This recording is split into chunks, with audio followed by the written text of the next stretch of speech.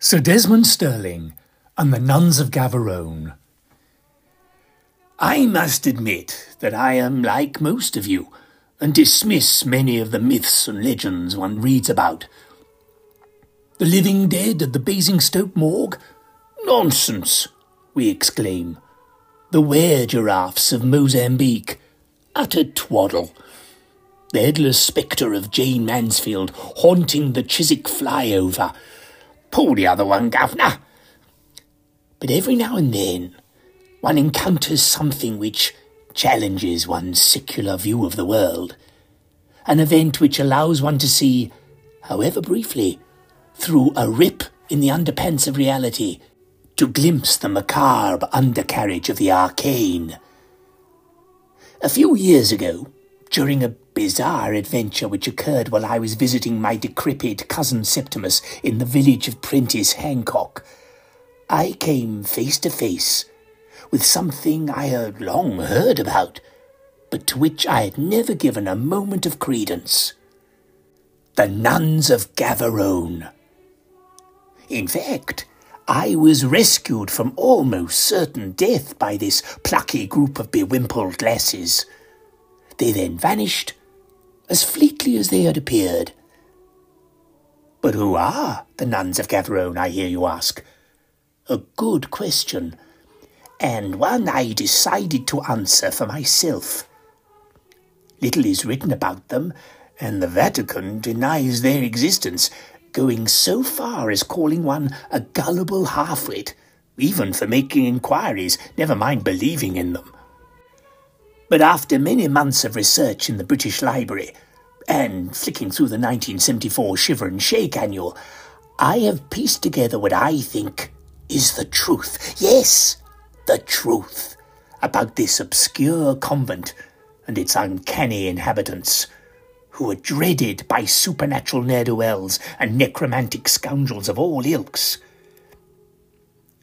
The Nuns of Gavarone were formed in 1490 Anno Domini by Pope Innocent VIII. He instigated severe measures against magicians and witches in Germany. In 1487, he confirmed Thomas de Torquemada as Grand Inquisitor of Spain, and was a strong supporter of the Spanish Inquisition. While visiting a small, poor convent in Italy in order to, and I quote, hear the nuns' confessions or else, he and his retinue were attacked by a marauding gang of local vampires. The nuns, accustomed to fending off these bloodthirsty brigands, came to the rescue of His Holiness, and, using extraordinary martial skills, easily fought the undead rotters off, effortlessly staking at least half of them. In gratitude, the Pope bestowed a new convent at Gavarone as a reward, with the proviso that their existence remained top secret, known only to each successive Pope and his closest advisors. The Nuns of Gavarone trained in all the techniques of combat and studied the black arts in order to become the ultimate army of light against the bounders of darkness. Ostensibly at the beck and call of the Pope, the nuns would often work outside Vatican orthodoxy, depending on the views of the concomitant Mother Superior. Many accused witches were rescued from auto-da-fés by mysterious wimple-clad figures. Jews, Protestants, and alleged heretics, too, had cause to be grateful to the Nuns of Gavarone. Each chosen sister, selected by the nuns as they scoured convents of the world during their adventures, would be compelled to renounce family and friends and sever all ties to the outside world.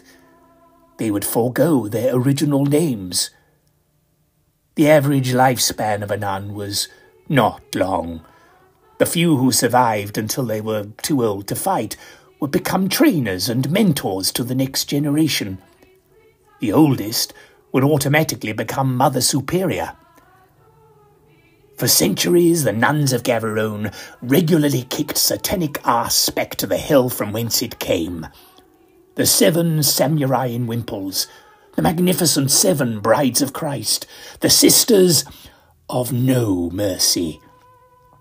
They saved the world time and again, with no thanks, no recognition, no rightfully earned place in history. During World War II, the nuns courted controversy by getting involved in the fight with the Nazis, in particular the Black Magic Division of the SS, contrary to official and unofficial Vatican policy.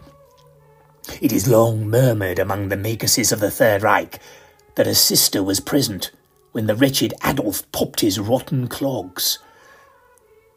In the late 20th century, the nuns were under the leadership, spiritual and pragmatic, of their Mother Superior, Sister Scholastica. A fearsome woman, she drove them hard, expecting obedience and discipline of steel, with severe punishment for any nun who disappointed her. She also had radical ideas, even recruiting from Tibet a Buddhist nun in the shape of the 16-year-old Sister Lotus.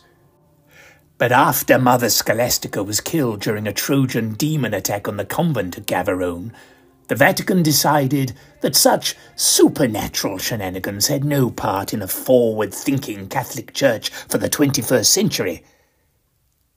So the Nuns of Gavarone were no more. Banished into the outside world, they all went their separate ways. But to where? Who knows?